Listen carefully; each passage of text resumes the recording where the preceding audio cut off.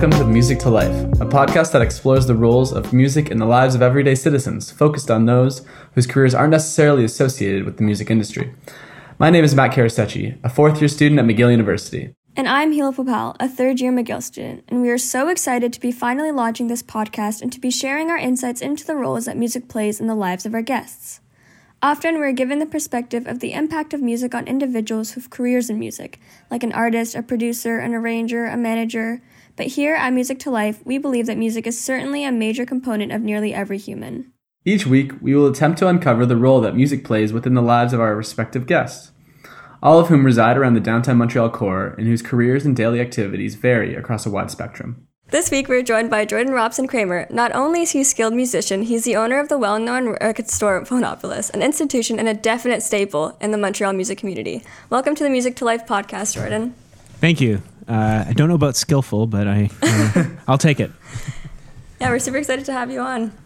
Thank you. Yeah. We're wondering about your relationship with music and how you started out with, when you were younger, maybe, like, how did you first fall in love with music kind of thing? Yeah. I don't know, like, the initial thing. It's sort of like, it's probably like one of those things where we have ears, so I think we're generally, a lot of us are prone to liking how music sounds from a young age. But I grew up on Vancouver Island in BC. And yeah, I think there was like a lot of time sort of spent alone and just in, worlds of imagination as a kid. And being around nature and just sort of getting into music as an escape, I guess. And yeah, I mean, my ending up in Montreal happened when I was 18 in 2004. I played music around the city in a lot of bands, and actually started working at Phonopolis when it was founded by the first owner, who is also a musician and friend, who left the store back in 2015. And I took over with my co-partner, or my partner, rather. I don't know what a co-partner is, Nick Kirshner. And I've tried to keep the ethos and intentions of owning a record store founded in like what I feel like Phonopolis was to begin with, which is just a sort of nexus point where independent artists can feel comfortable bringing their music and not being judged, and having a spot where you can check out things that are a bit off the path of the mainstream. So, Do you think that separates you from other record shops around? I mean, some record stores in the city for sure, but other ones I think are Montreal has, don't let this pandemic fool you.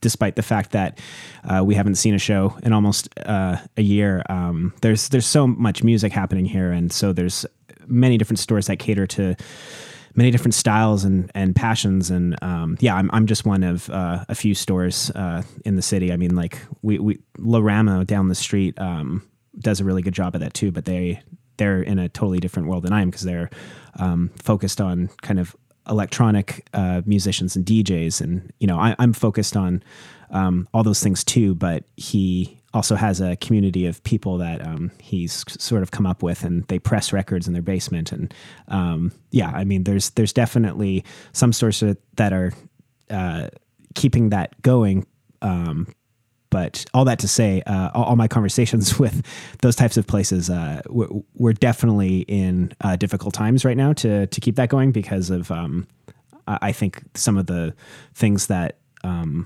we depend on as a store, as an independent store, are, they're non-existent right now because of the pandemic. Yeah. You mentioned before that you were in a couple of bands, and we were wondering, do you prefer making music or consuming music more? I know that's a tough question, but I kind of see it as like it's the two are symbiotic. So, like writers I talk to, I've probably asked a similar question to some writers I know, and it's almost like you need to be listening to other things or experiencing other things in order to be get ideas or to be inspired. So it's almost like a dialogue between the two. So I'd say they're you can't have one without the other in some way. Yeah. Cool. Exactly.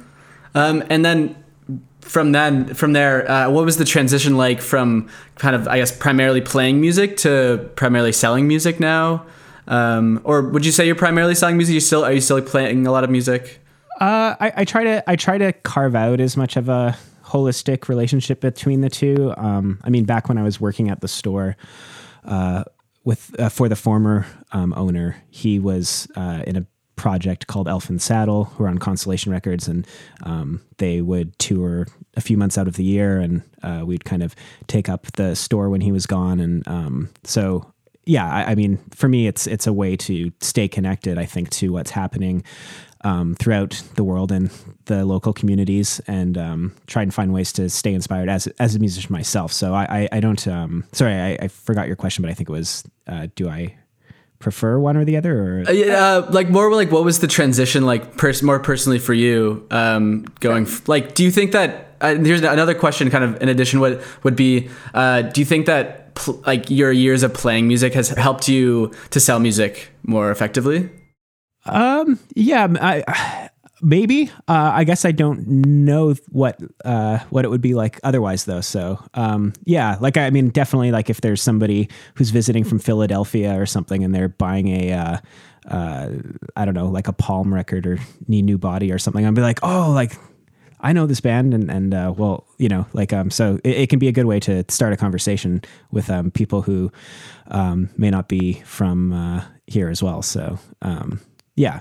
So because you work at a record store, do you think that you feel more inclined to strictly listening to music on vinyl or cassettes and stuff? Or yeah, I feel like I've downsized a little bit in the last few years. So at home, I mostly listen to music on vinyl and on the internet.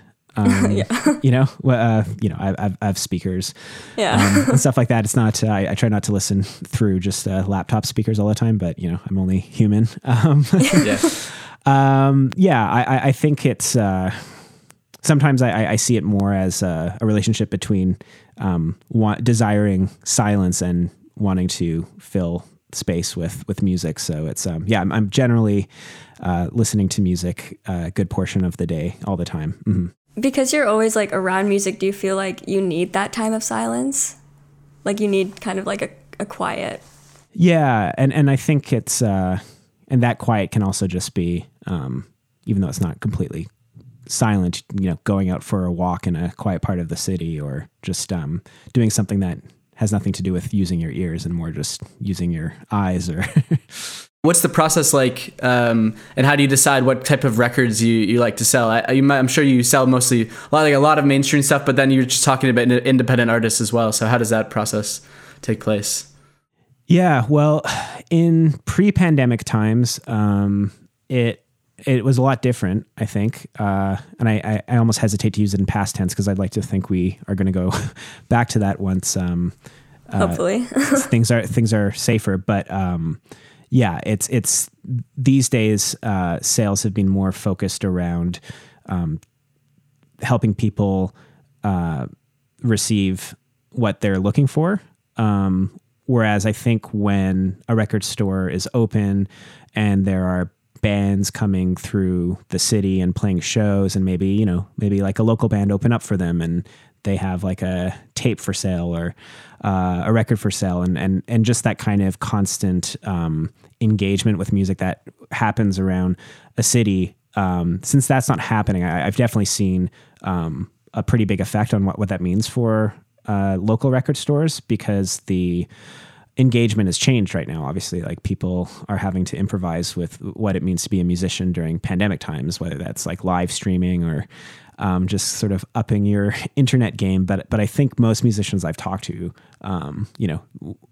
it seems like a resource that should be used for this current time. But I think most people obviously yearn for the days where they can play in a room full of people, right? So yeah, I mean, there's definitely been that change that's happened, but also, yeah, like it's sorry, I need to collect this thought, but at the same time, I do think there have been musicians who have been getting creative with what the restrictions of the pandemic means. And so in the last year, there's been a couple Montreal labels that have started up and have been putting out releases on vinyl. There's one called Celluloid Lunch, for example, who've put out groups like Night Lunch. And yeah, they are kind of a archetype, I think, of what independent labels and community should be, because they're just doing it for the love of it ultimately, right? Yeah. So Yeah. Cool. Yeah. Also, when I was looking at the website, we saw something called the Phonopolist, and it was a really cool idea. And we were wondering if you could talk a little bit more about that and like what inspired you to start this project. I saw Côte de Pirate was on it, and I really like Côte de Pirate, so I was like, yeah. I mean, throughout the years, like I've worked with a lot of different people, and actually that was more the brainchild of one of the former employees who wanted to have a content sort of in the vein of Amoeba's What's in My Bag, ultimately like it sort of fizzled out just because I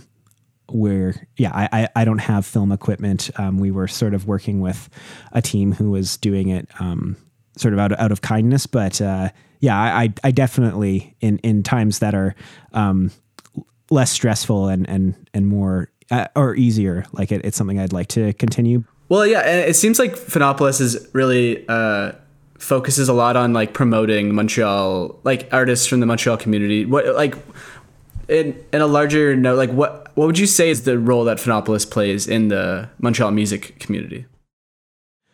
Yeah,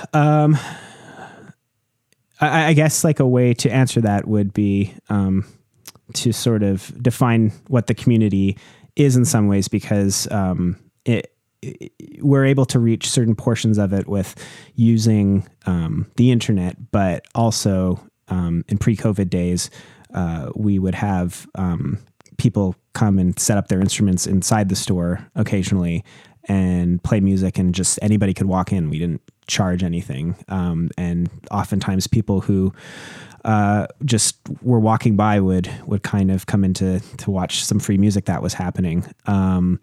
So those are the kinds of things that I dearly miss doing with the store.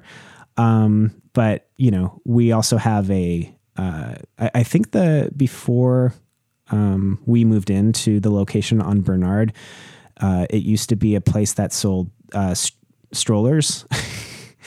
And so we have this like window that we give out to artists if they want to promote their projects. And I think most people are too afraid to ask sometimes, or think that it would cost money, but it's literally like I give it to whoever asks, as long as like, they're not going to put in a strobe light 24 hours a day that's going to keep the neighbors up or something. So yeah, I like to try to keep the presence of the store on discovering things that may not be too well known in Montreal. So do these artists mostly come to you, or has there ever been a time where like you've seen, I don't know, someone playing on the street, or like you said, they'd come into your store, and like, do you reach out to them first, or it's mostly them who come to you?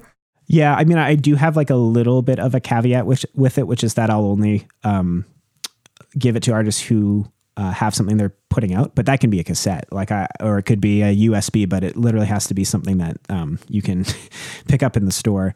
And yeah, just because I do think it's, I want to encourage musicians to feel like their music is worth something, and to have a way to translate it to a medium, because I think the more that you care about what you're making, I think the more you're going to listen in a lot of ways. So so to answer your question, most of the artists are just people that ask if they can book a window. Yeah. Cool. Have there been any artists or like in-store performances that have really stuck out to you over the years? Oh yeah. I mean, back when we used to be on Park, we used to actually the where Mile End Kicks is now on Park. Half of that place used to be the old Phenopolis, and it had a basement. So I mean, there are a lot of shows. I am trying to think of which one was the most memorable, but I think there was this band from Alberta called Gobble Gobble that played there like maybe 2008, and they brought their own subwoofer, and part of the ceiling collapsed. Nobody got hurt, but it was I mean, that was memorable. Just and we've strangely for all the shows we've done in the store, like we've never had problems with noise complaints. I mean, we did like a show, Andy Boy was the name of the project. He plays in Ton Start's band. I think he also ended up playing guitar in Mac DeMarco or something, but he did a show where he brought, I think, like 3 or 4 amplifiers, and it was probably like one of the loudest shows I've seen, period. And ended up like, it was almost like performance art, where he had a headset microphone, and during the middle of his set, took one of our couches and flipped it vertically, and then perched on top of it and started screaming over top of the music. And I think a lot of people were a little bit freaked out, but you know, that's that to me is like kind of great, because it's not, yeah. How could that not be memorable? Is there like a performance space in the new store that you guys have now? I haven't visited it yet. We basically have our bins on wheels. So whenever there's, whenever we decide to do in stores, we just push them to the side, and it's definitely cramped when there's more than 20 people in that store, but it's, I think it makes for a unique experience. Yeah, makes it more intimate. So what was the reason for moving to Bernard? Because Bernard's a pretty popular street too. Obviously Park is as well, but I know there's a lot of record shops on Bernard. Was that one of the reasons, or just? Well, it was the previous owner who did that move. I was working for him at the time, but I think a big part of it actually had to do with just the space was free. We were having some difficulty, I think, on Park for various reasons, and we had Drawn and Quarterly Bookstore next door, which seemed like sort of a no-brainer in terms of their ethos as well. Like they're, you know, an independent comics and bookstore. So, yeah. Was there any like change in sales, like with records between the two locations? Like, did you see a difference in like what type of music people were buying, or was it mostly like the same? Yeah, definitely saw a difference, but I think it's possible that most of those differences actually have to do with the music industry itself, for sure. Like I think how people consume vinyl and music has changed a lot since, late 2008, 2009, and 2021. Yeah, yeah. Do you think that the Music Hub is in the Mile End? Like, I know that's a weird question, but do you think because Mile End is like a pretty unique area in Montreal, do you think like a lot of the music scene is like different over there than other areas in Montreal? I mean, I think there's things within the Mile End that have defined certain parts of Montreal music culture for at least 20 years. You know, there's Hotel to Tango and Constellation Records. Around the corner, there's the DIY venue, The Plant, which I'm not even sure if they're still around. And yeah, it's more that the longer a venue or record store or place exists, I guess the more there is a chance for things to kind of pop up. But I wouldn't see the Mile End as any kind of like center for Montreal music any more than any other area. I think it's just, at least historically, one of those places where it was easier to have spaces to practice in. It was easier to be able to afford cheaper rent. But I think the Mile End has definitely changed a lot in the last 10 years and not all for the good in terms of what it means to be, to sustain oneself as an artist or a musician, for sure. Yeah. Mm-hmm. Yeah. And then in regards to vinyl, do you think that it's the same trend? Do you think it's the opposite, that people are becoming more inclined to using vinyl in the Mile End? Are there other places you have in mind around Montreal? I'll let you answer that question. I'm just sort of mulling it over. Do you mean like consuming vinyl specifically? Do you think the trend of consuming vinyl is becoming more popular, or consuming music on vinyl is becoming more popular?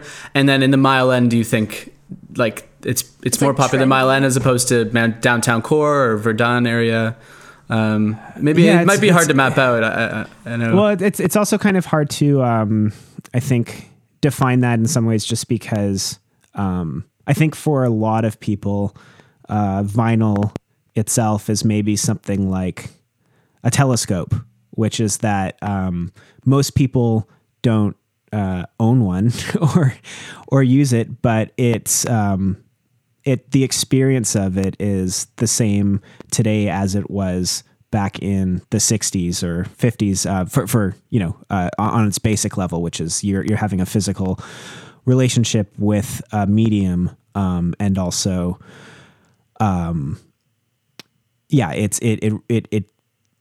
sorry, let me collect that thought. You're having a physical relationship with a medium, but also you're engaging with music in a way where you can often experience something as an album.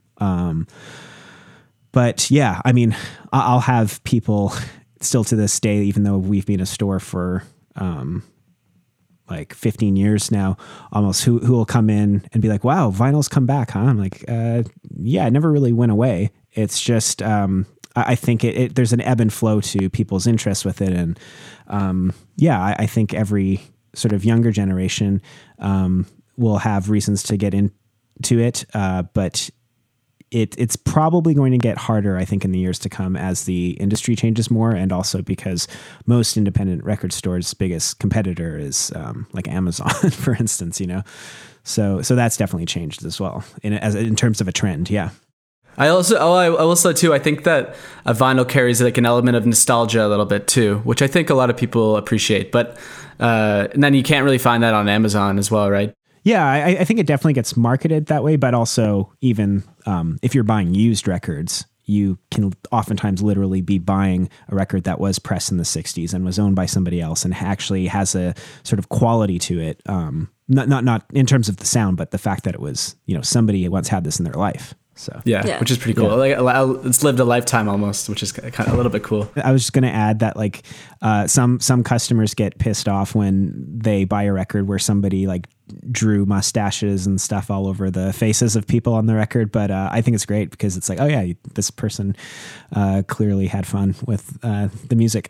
That's pretty fun. I think that I would appreciate that. Yeah, there's like a story behind it, and you'd be curious to know why they drew those mustaches. I found like photos and like love letters and in old records and stuff. So those are kind of the jams. Like I found this one collection of photos from the 70s where it was clear that whoever owned this was hiding an affair they were having, because it just like showed two people like having some drinks in a motel somewhere. I'm like, I don't know if this was these people were married.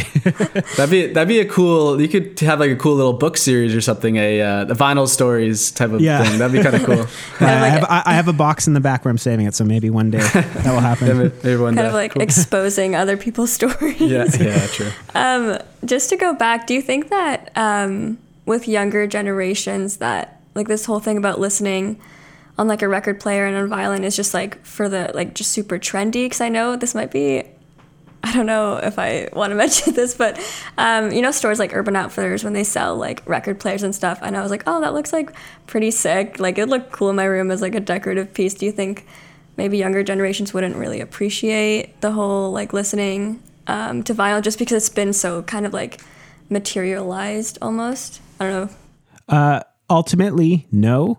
But that said, I think the biggest challenge facing vinyl sales moving forward is that the price has gone up a lot. for a lot of things over the years. I mean, I remember when new records, like not only 10 years ago, like new records of, you know, whatever artist that was releasing music in 2009 would often be sold for like $16, $17, $18. And there are still a few labels and pressing plants out there who are trying to keep the ethos of keeping record costs down as much as possible without compromising quality. But yeah, there's been a lot of changes and things that have affected the record industry in the last few years. Like, for instance, there was this huge fire in one of the lacquer warehouses 3 years ago, which apparently is affecting like the supply of like a third of all vinyl being pressed, which, you know, that has something to do with it. But also, yes, like there is the Urban Outfitter sort of nostalgia capitalism quality of it. But ultimately, no, like I do think because at the end of the day, if you find buying records too expensive, you can also, that's probably because you're looking for maybe something new, but you can also buy used, and you can also make tons of discoveries for things that, you know, can support your budget. So it all just sort of depends on what reasons you're wanting to listen to music, I think, at the end of the day. Yeah. When I went to Phonopolis, I also noticed that you guys sell a lot of like old kind of magazines as well. I don't know. Yeah, at least I was there earlier, kind of in the fall. But I spent like half an hour reading through about like Paul McCartney's relationship or something. It was like a late '60s magazine, and I thought that was really cool. Do you guys like, is that an important aspect of Phonopolis, or is it kind of just an add-in? I carve out a little room for that. Like, I mean, there's like record stores that are way more focused on things like classic rock than I am, who carry tons of magazines. But I'm only a certain kind of size, and I've had to do some magazine purges where I'll just basically give it in a donation bin. But I like to, like remind people of the sort of music cultures that existed and still exist. But I'm not primarily a zine store, but we will occasionally get in a batch of some weird thing related to music that was in print. Yeah. I thought it was really, really cool. I thought it played into like, again, the nostalgia of records and just like the history behind like that form of playing music. So I thought that was really cool. That's cool. Yeah, I mean, it's so weird because we used to carry this magazine called The Wire, which is from the States, and they basically focus on like experimental avant music, and it's a really good read. But I just think print medium in general like couldn't really keep up with the allure of getting your information from the internet, right? Yeah. This might be kind of a funny question. Great. But when you're working at the record store, do you secretly judge people based on their vinyl decisions and their music taste? Like in a way of like, oh, I can't believe you're buying that. Or just like, oh, I'd never listen to that or something like that. I don't No, know. not really. I mean, I think like when I was younger, I probably was a little bit more of a music snob brat. But like I think as I've gotten into my 30s, I just realized that for a lot of people, you know, music is a gateway. So like I'm not going to judge somebody for buying a record that I probably enjoyed when I was 16 or something. But yeah, I mean, I'd probably only judge somebody for buying something if they only wanted to buy it on blue vinyl only. And I'm just like, do you care about the music, or do you actually only care about fetishizing the record itself? Yeah, I find people can be a little bit precious with that, but in general, I try to keep it as no judgment as possible. Yeah, that's good to know. Fair. What is your most demanded record? I guess maybe I don't know. I don't want to say of all time because maybe that's a tough one. But I mean, these days, actually, I'd say in the last year, it's been De La Soul, 3 Feet High and Rising, which unfortunately I don't think will ever be pressed again in our lifetime, because there's like a whole story to that about like the album being taken off the market because of uncleared samples that are on it. And the last I read, I don't think they're ever going to receive. They're never going to untangle it, because I think some of the artists that they sample were demanding crazy amount of compensation if they wanted to continue using it. It's like, well, we can't pay you $3 million. So that record was last pressed, I think, in 2001 or something, and people ask about it all the time. Mm-hmm. Unfortunately, we're running out of some time. I apologize to your editor. Yeah, that's okay. But usually at the end of our podcast, we do a rapid fire question segment. Okay. So we're just going to ask you a couple questions and just say the first thing that pops up into your head. Okay. So the first question is, what was the first record that you've ever bought? I think it was either Godspeed You Black Emperor, F sharp, A sharp, or Elliott Smith's self-titled. Nice. Cool. Really cool. Favorite Montreal band of all time? These days, Bush Lady by Alanis Obomsawin. So what would you think the best record to get a tattoo to is? Random, but it depends where the tattoo is, I suppose. But if it was on one's arm, then probably Drive Like Jehu. Which one? I don't know. A Drive Like Jehu. Yeah, Drive Like Jehu. That's what I'm going to say. Cool. And most listened record that you've owned? Probably Animal Collective Sung Tongs. So what's your bestseller record at the store? What's Going On, Marvin Gaye. Fair enough. I believe that. What do you have a record that you regret kind of getting rid of back when vinyl was, everyone thought vinyl was kind of dying off? Well, I'm pleased to say I never got rid of any of my records, but I did lose 70 of them once in a mix-up where they got put next to an apartment heater and got warped. And there was a copy of... this is pretty basic, but George Harrison's All Things Must Pass, which was just, it looked like it got run over by a car. Oh, no. And 70 of them. That's so many. Yeah. Oh, no. Do you have a guilty pleasure record? Yes. And that's actually when I don't want to listen to music, but want something else to listen to. I listened to this album of bird songs of North America. So it's literally like a just field recordings. That's cool. Yeah. That's really cool. I can see how that's relaxing. Yeah. Different vibe. Yeah, totally different vibe. And yeah, what's the record that you think best describes yourself? Oh, Jesus. I don't know if I can answer that in terms of my entire self, but these days, Scott Walker, The Drift. Scott Walker, The Drift. Nice. And one last question. What record does every McGill student need to get through finals? Finals, you're trying to focus. You're trying to just stay focused on memorizing things. So you need a really good ambient record.